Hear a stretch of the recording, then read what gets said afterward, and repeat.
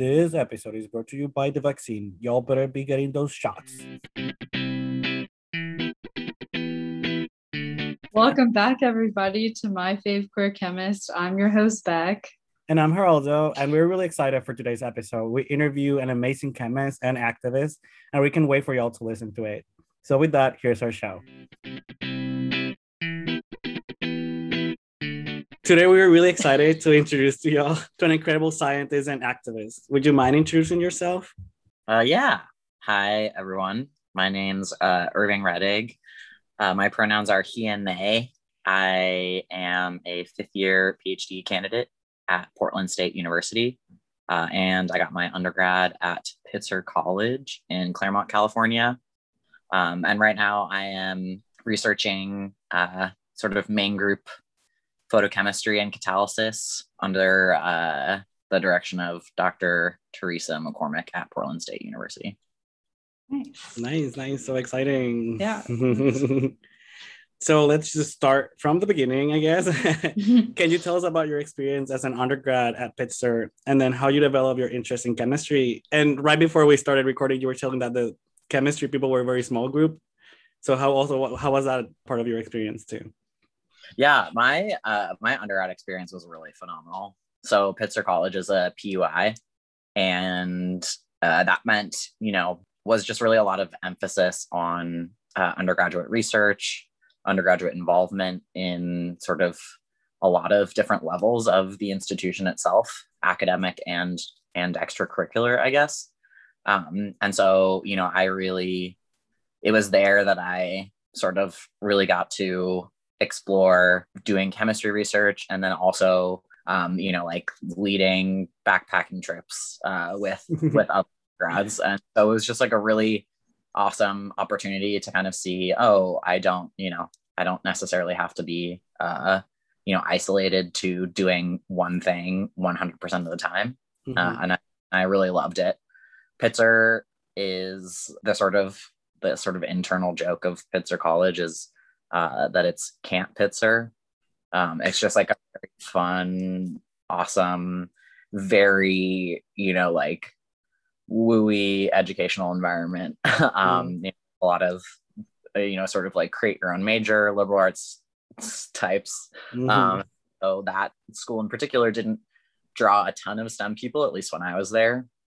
And so the STEM sort of camaraderie that I found at Pitzer was this perfect mashup of these like really funny, funky, hippy dippy people that were also really, really rigorously involved in research. So I loved that so much. Yeah, that's so cool that you can they don't force you to do only research, which like other schools or not force you, but like it's expected that's the only thing that you would do. It's not. It's nice to do other things too. Yeah, it sounds like a very unique undergrad experience. Even sounds very, so I come from a liberal arts school also. I went to a PUI for undergrad, and that even sounds like so different than probably the normal liberal arts experience too. Like what you're saying about how it's way more social sciences oriented and way less STEM involvement. But yeah, I imagine that you must have gotten a lot of hands-on mentoring and support too. So yeah, it was cool because I think each of the schools is really oriented towards a different subject. And so it really, the sort of underlying vibe of the school comes through with every student, even if they're studying something different. And so I actually ended up barely taking any classes at Pitzer because I was a STEM major and they didn't offer many STEM courses, but we had a joint science department with two of colleges. And then I also actually took a lot of courses at Harvey Mudd, which is sort of a computer science engineering oriented school. And, so I got the best of both worlds. I got to, it wasn't required to wear shoes on my campus. And then also, and then also, that's so funny. And then also I got to take these really incredible, very difficult chemistry courses at Harvey Mudd. So it was a really cool experience. Yeah, that's awesome. That's cool. So before starting graduate school, you worked as a research assistant at the Los Angeles County Museum of Art. that sounds like such a non-traditional job. Can you tell us about how you ended up working there and what your research composed of while you were there? Yeah.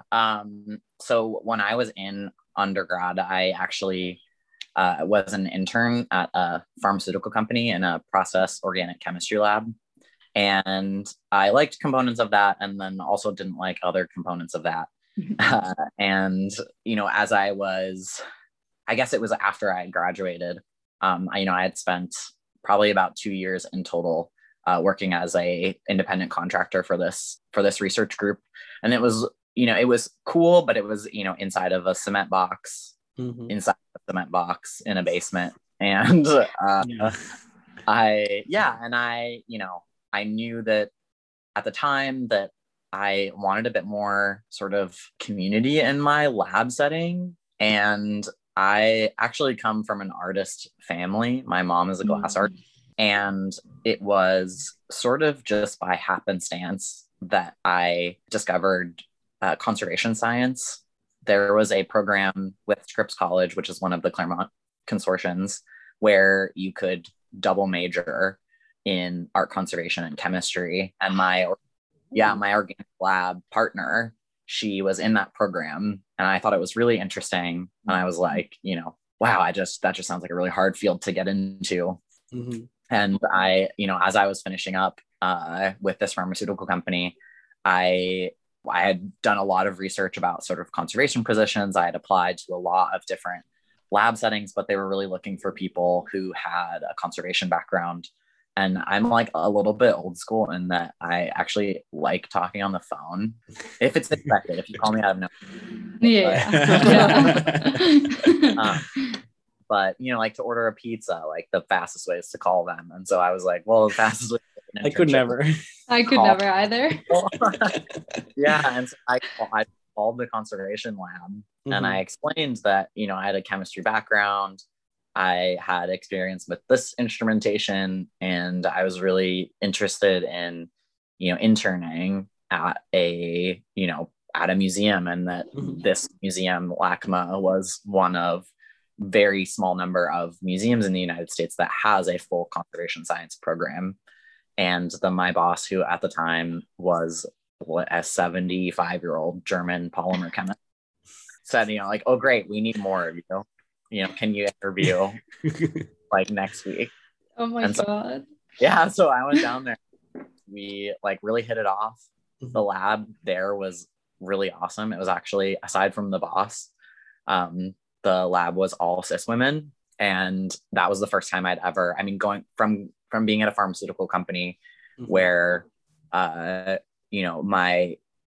boss had Latinx heritage, but then the 30 other PhD chemists on my team were all cis heterosexual white men. Who just railed on all PhD programs as completely useless.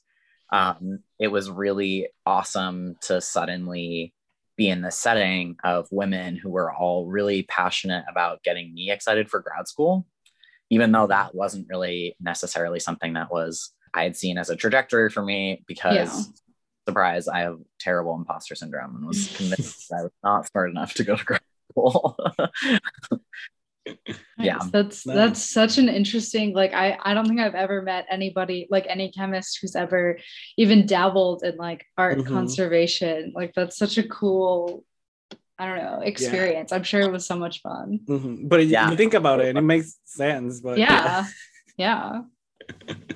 and I really liked a lot of components of it, and then really disliked other components of it. And now I'm in inorganic photochemistry. I think from that, I really enjoyed it.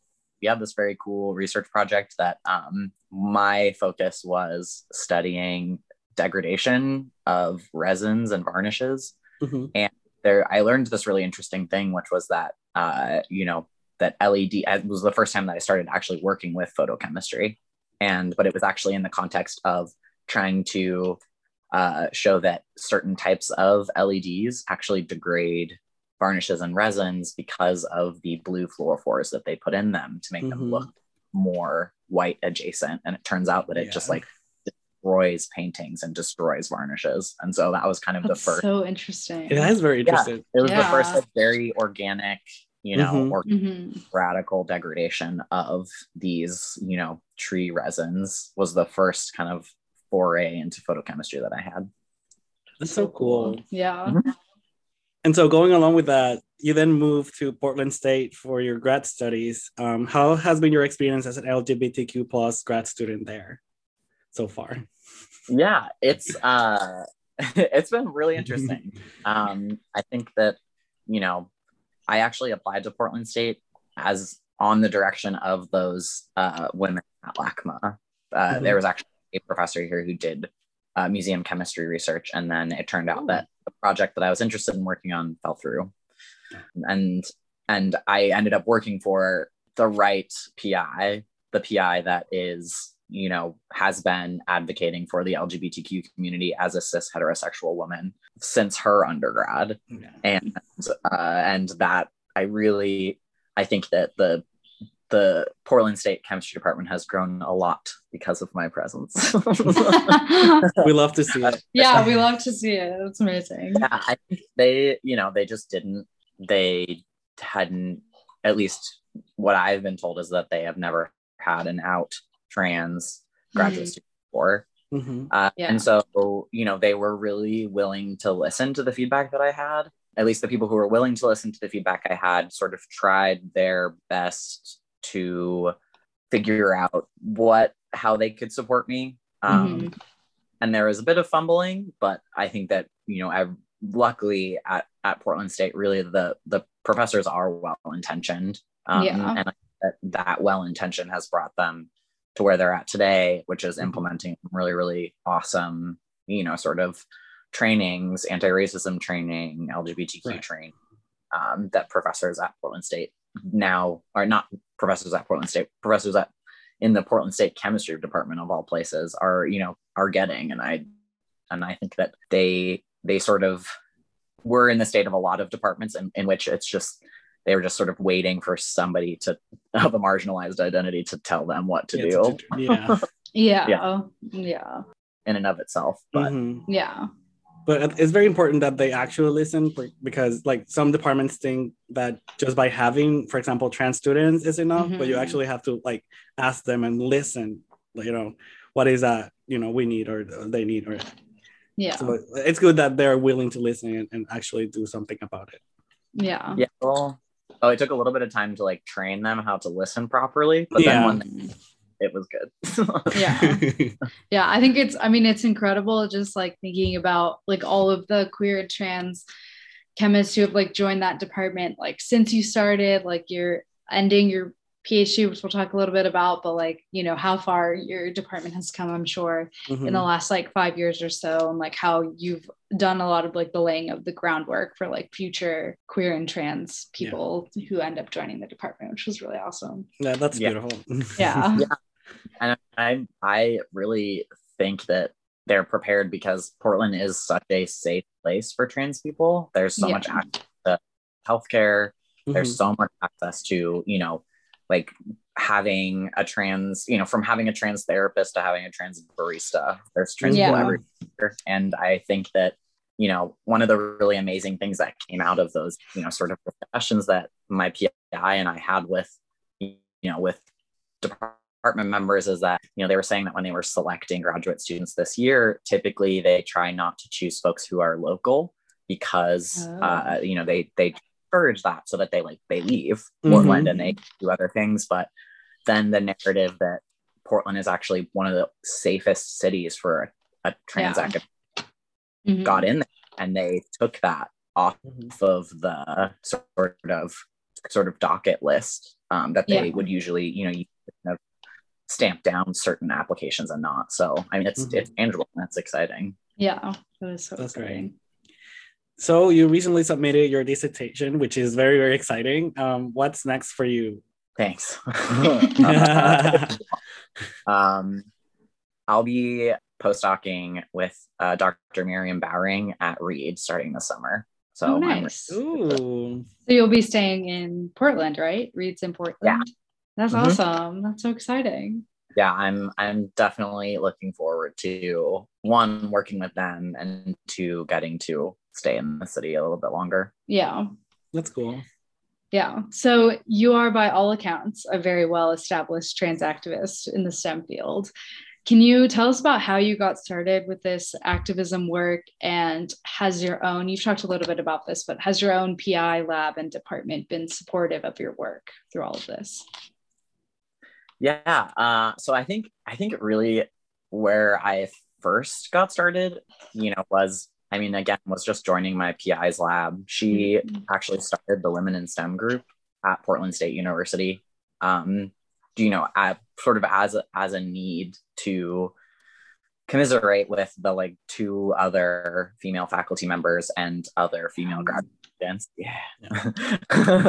And the graduate student who is the cis woman in my lab, she was just a power femme, like she wore heels in the lab.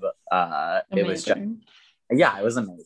I really looked up to her a lot, and I really looked up to the other power femmes that were in the department. And I think that, it was there that we sort of like learned to advocate for each other. At the time, I was sort of navigating the world as a closeted trans person who thought they were a butch lesbian. And, and then with these like very heterosexual, very feminine women, and sort of figuring out how we could advocate for each other's needs within Women in STEM. And I think really living in Portland is what allowed me to, recognize my own identity. And when I then came out as trans, I said to my advisor, I really don't want to lose women's spaces, because I really have gained a way of advocating for myself from these spaces. And I knew how a lot of women's spaces treated trans people. And I think it was from that initially that I really saw the sort of importance for advocating for trans people, initially just like in women's spaces in chemistry specifically. So yeah, I like worked with some of the first stuff that I did was I worked with the Women Chemists Committee to sort of update their language around applications and awards, explicitly say that, when they're talking about these communities, they're talking about non-binary folks, trans femmes and trans women. And I think it was from, really from there that I got into sort of the more general trans activism in STEM. Yeah.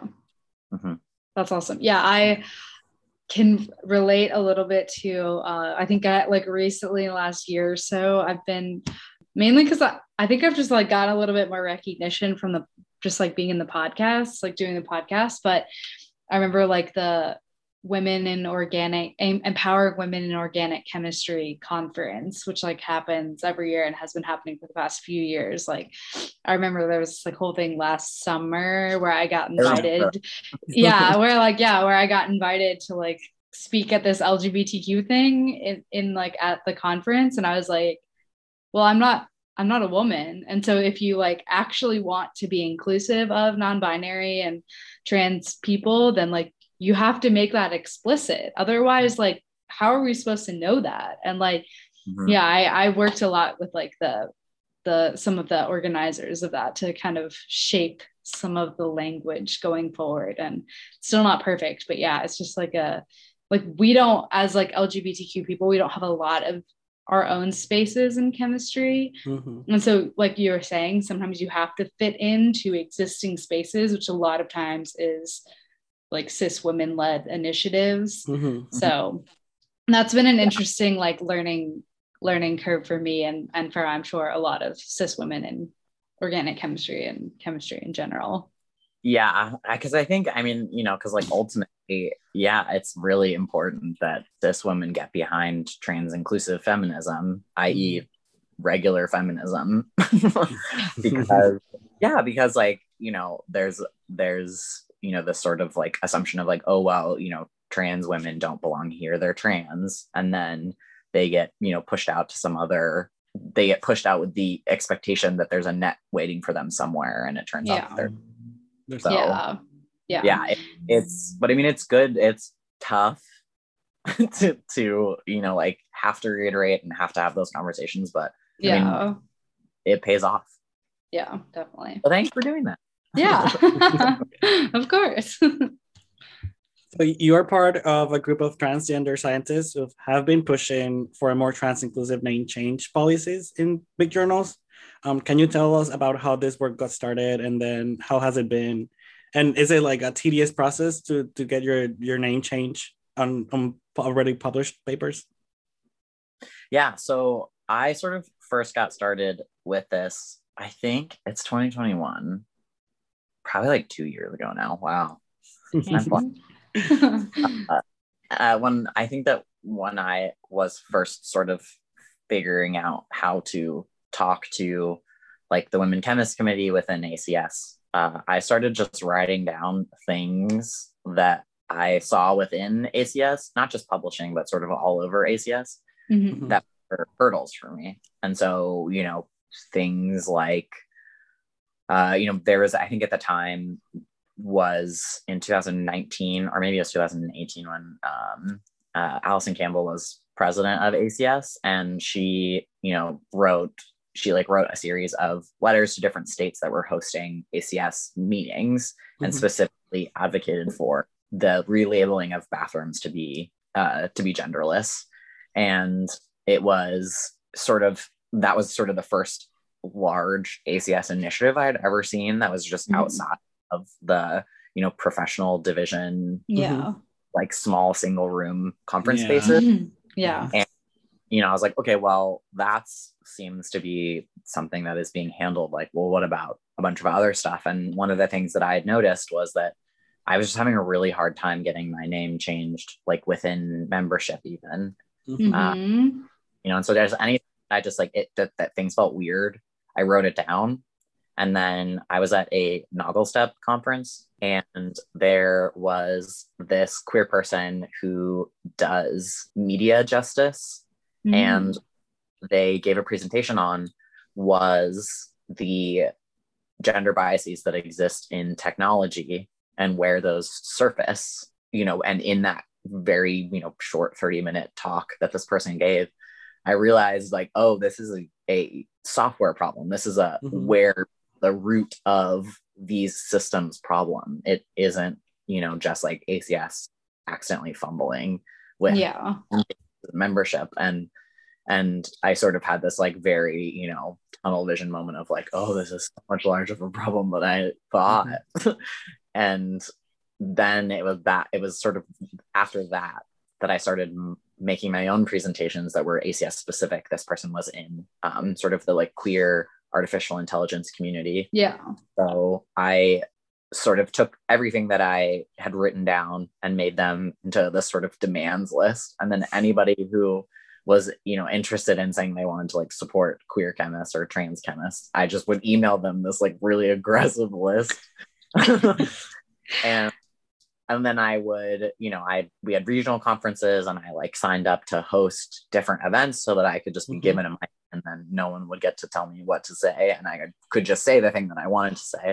And it turned out I'd had enough notoriety in these women's spaces that I started taking up the platform at these women chemist events to start advocating for trans people at ACS.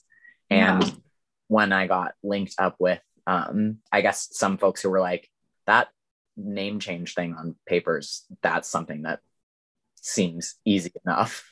Like, they why doesn't that already exist? And, fast forward a year of me sort of just like shooting into the dark in lots of different directions. It was actually a Twitter post that got me in contact with Jess Rucker, who's the director of global operations at ACS. And from there, it's been really fast. So fast. Yeah. They're interviewing a good time, because I actually just I meet monthly with the Committee on Publication Ethics, which is the sort of large overarching organization that dictates ethics in publishing across every academic field. And we're getting ready to sort of finalize these guidelines on establishing name change policies, which will allow journals that don't have their own policies to essentially shape their own or default to these ones that were built by the authorship. So that's been really incredible. And it was actually through, surprisingly, I mean, maybe not surprisingly, but ACX Publications has been like the international leader in name change policy on publications, also in trans inclusive customer service around name change policies. Like they are the ones setting the standard, and they're the ones who are pushing the most for these like major publishing reforms. And I'm just super proud of the people that I work with, because they just have done a really good job listening to the trans community and just turning it around and making stuff happen. Yeah, that's amazing. That's so and cool. Yeah, I mean, I can at least just kind of give my own anecdotal story, which I know you already know, or because I told you this, but I mean, I don't know how hard it was before to change your name. Must have been really hard for this to even be an issue. And so maybe you have like a little bit of an idea of how it was like before all of these policies, but I remember just like hearing about all of this, like all of the work that you've done. We've heard you talk a few times now about this. And so I was like, you know what, I want to just do it and change my name on my first publication, which is a first author publication for my undergrad in, I think, a BioOregon Medicinal Chemistry Letters. And it's like it's a journal under Elsevier, however you pronounce that. Yeah. And so I did some looking like a few weeks ago, and I found out that literally like the week before they had changed their name change policy. Yeah. And it was just like a page on their website that was like, we now have this like trans inclusive name change policy. All you have to do is email this email and we'll get it processed in 10 days or whatever. You don't have to provide any like explanation, any whatever. You just have to email this like one email address and you're set to go. So I just emailed them and I was like, hi, this is the citation for my paper. Can I change my name from this to this? And they emailed me like right back and they were like, yep, it'll take 10 days to process it and then it'll be changed. And I was like, it was that easy? But literally like the week before they had like changed it. And so, I mean, I guess it's not like fully, it's like those policies haven't fully gone through for like all journals, but I guess like a lot of the main ones, I guess, for chemistry now have updated policies. And now it really is just as easy as saying, hey, change this to this. And that's that. That's great. I'm so happy that it really well for you. Yeah. What policies really looked like before, you could change your name on a past publication, but the assumption that they made was that the only reason that somebody would change their name other than marriage was was potentially fraudulent. And so the way that they shaped their policies was like very extensive proof of identification. Also, you had to be completely transparent with the name change. And so what they would do is they would print a correction notice on the HTML at the very top of the article that said, this author, like John Smith, changed their name to Joe Smith. And so, which is fine for, John Smith changing his name to Joe Smith, like presumably, but if it's somebody who is transgender, they're like, no, I don't include a tagline at the top of the research article that I wrote that outs me as trans. And that like says your dead name also. Like it also says your dead name, which is just not. Yeah. And so that's like, if they would even allow you to do it in the first place, because oftentimes it would be like that it was up to the publisher whether or not they felt that the change merited, like that the reason merited the change. So they actually had 100% control. You had to give them reasoning, and then there was no way out of the correction notice. That was an absolute no. It had to be on there. And so the way weird. Really messed up. It was made without thinking about at all, trans and non-binary people, or anybody who changes their name for any reason other than marriage. And so when we were sort of shaping new policies, it was very much like, okay, get rid of these things. And figuring out, like essentially, what is the way of doing this completely anonymous, so there is no like public notice. And then, also like you don't, explaining to publishers, like you don't have a right to like this person's reasoning Right. or their at all. Like you can maybe ask for their pronouns if that's pertinent to the publication itself. You can, honestly, what you should do is like help them be able to update their name and other user profiles if that's your goal. But yeah, it sucked before and now it's much better. Yeah. So just to be clear, it's not like they don't submit a correction like you would do for a paper. It's just you just upload a new document with the correct name. Exactly. If you still so essentially what they did is that a lot of journals, they just added an additional policy, and so if you want to use the old way, you totally can. But that now, instead of automatically publishing a correction notice, that the author, it requires the express and validated permission of the author to do a notice, but that's not the default anymore. That's great. Yeah, that's amazing.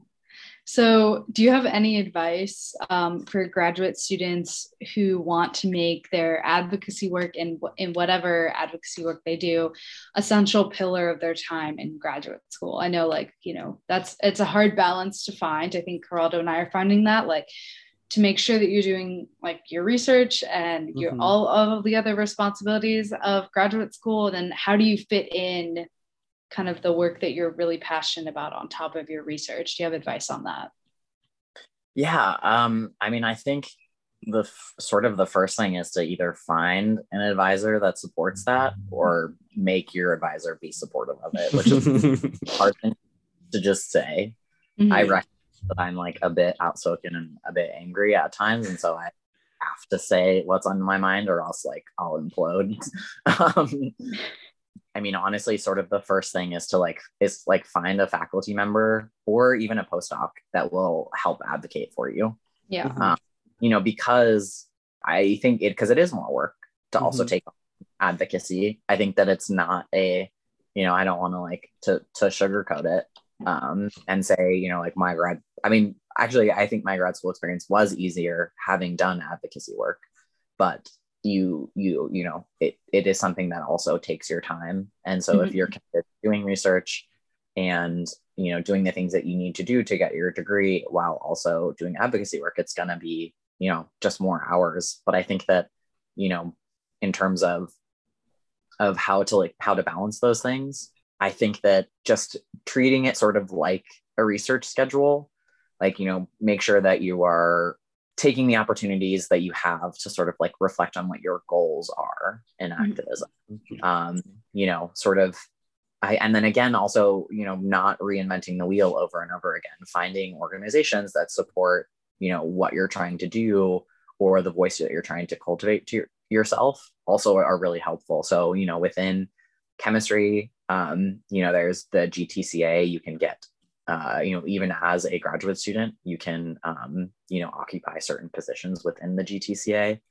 I think the other thing, even just within your own department, advocating for folks to, especially at things like seminar or with Women in STEM or WCC events, going into those spaces as a queer person and expressing the need to have an out queer speaker that's talking about their chemistry or that's talking about, queerness in chemistry as well. I think that, again, with my experience at PSU, nobody was outwardly bigoted towards me in any way. They were just really apathetic and really sort of just I'm down with the cause, but I don't know what to do.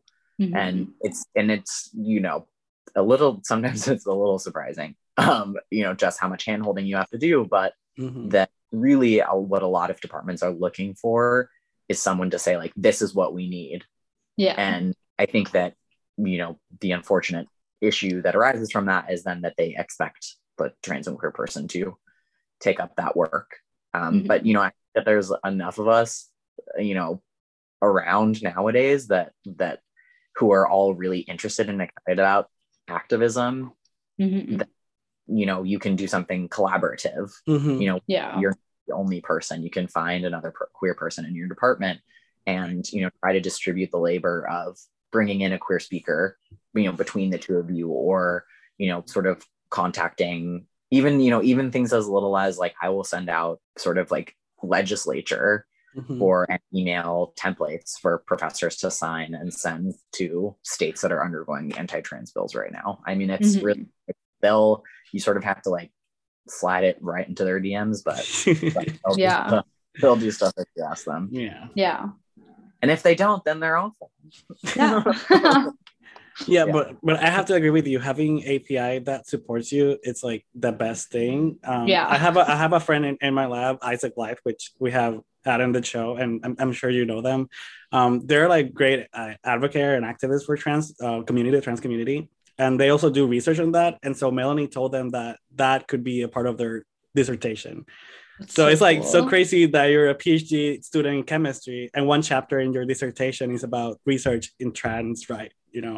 That's like that's so cool. It can get better, Awesome. I love Melanie so much. She's she's an amazing PI. I love her so much. And I mean, I think that that at least PIs who were going to change in the first place are changing, right? People kind of see the importance of having this melting pot of identities in chemistry and how that contributes to like the bettering of how it makes research better, and how it makes lab communities better and how it makes collaboration better. That I think that those professors are recognizing the importance of that.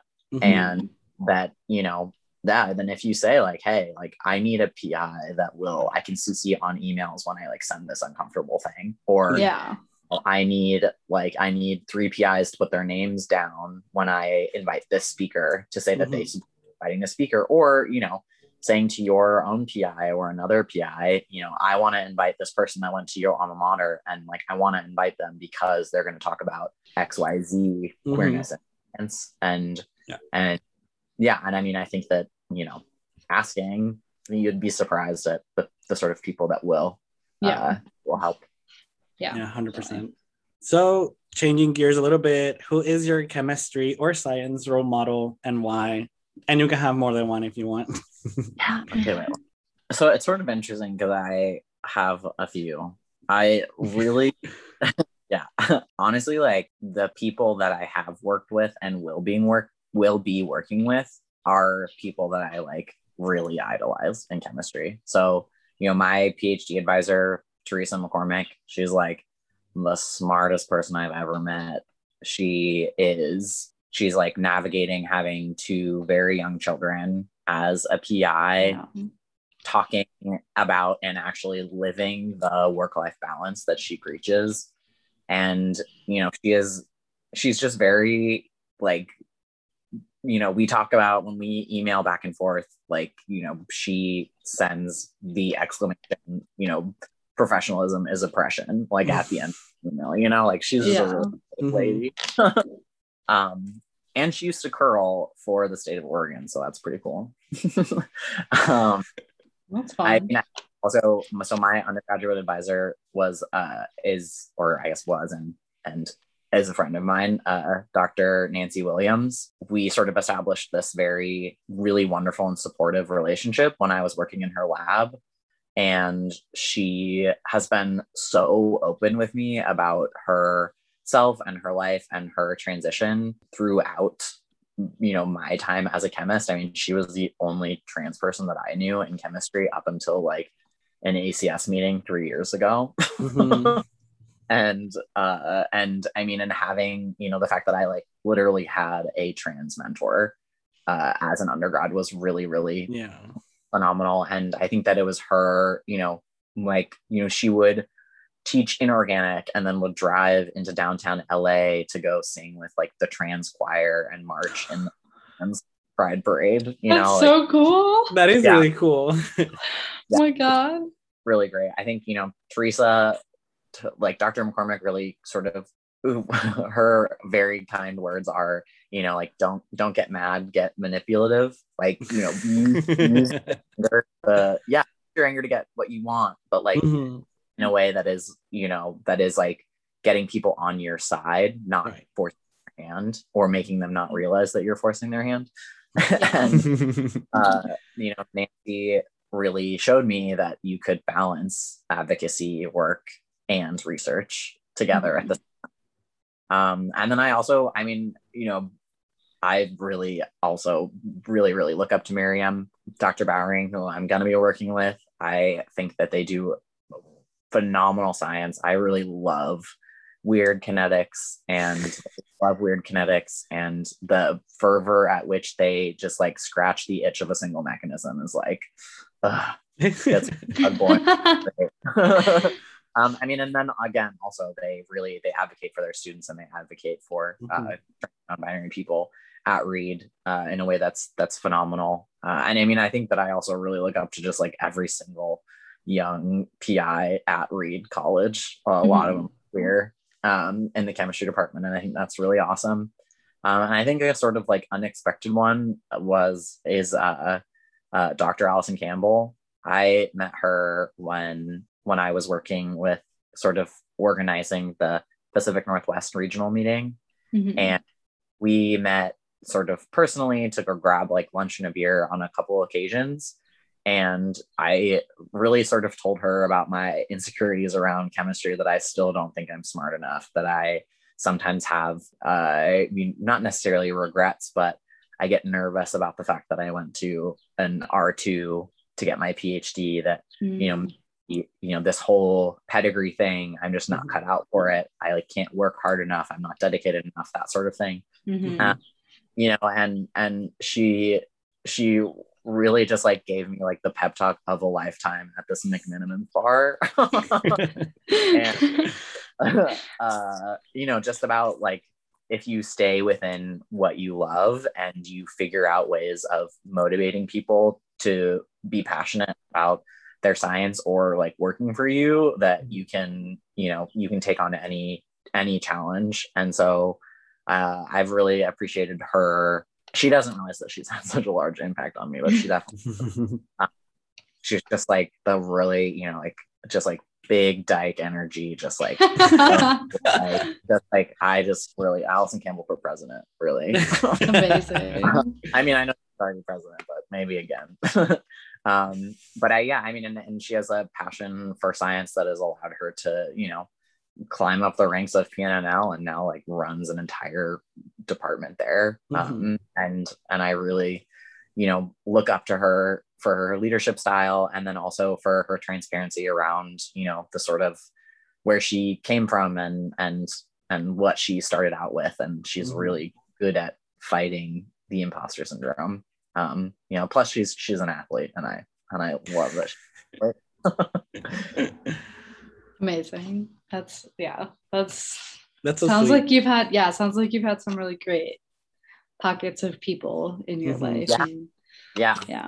I ran screaming out of that pharmaceutical lab. I tell you, they were really amazing. He was really, really phenomenal, and just like really kind and generous with his compliments. And the other chemists that I worked with were really a bunch of guys that were having their midlife crises, and it was a lot. And so I chose only to be with good mentors. Strongly vetted mentors. Amazing. Yeah. Amazing.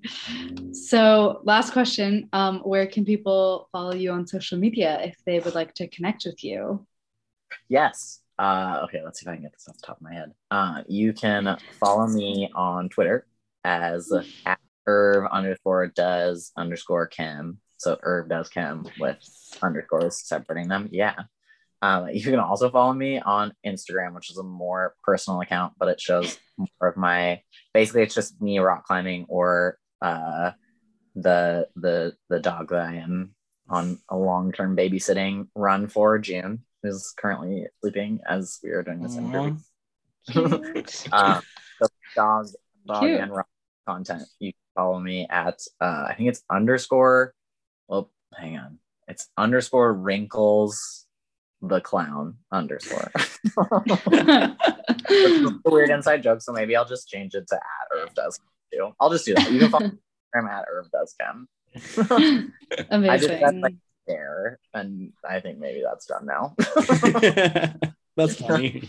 Yeah. Awesome. Well, it was great chatting with you and hearing about some of the work. And yeah, so nice. Yeah, thanks for having me. Of course. Yeah, I'm excited to join the passe. Yay. Yeah, and thank you for this, because this is like I hope you recognize that this is activism. Thank you. I think it's like fun as well, but activism is fun in my opinion. It's difficult at times, but like this is some really historical activism that y'all got going on here, so I appreciate it. Thank you so much. Thank you so much. It was good talking to you. Yeah, have a nice day. You too. Bye. All right, bye. We're about a month away from Pride Month, and as we all know, last year we celebrated Pride on the podcast by featuring some incredible STEM LGBTQ+ scientists. We'd love to hear y'all's ideas on who we should interview or what should we do to celebrate Pride this year. So send us your ideas at myfavequeerchemist@gmail.com. We hope that y'all are being safe and healthy and continuing to support each other during this pandemic. Please, please, please get your vaccine, y'all, to keep yourself and those around you safe. Remember to fill out the nomination form on our Twitter if you're interested in being interviewed for the show. You can follow us at MFQC Pod. Take care, everybody, and stay safe. We'll see you soon. Bye. Adios.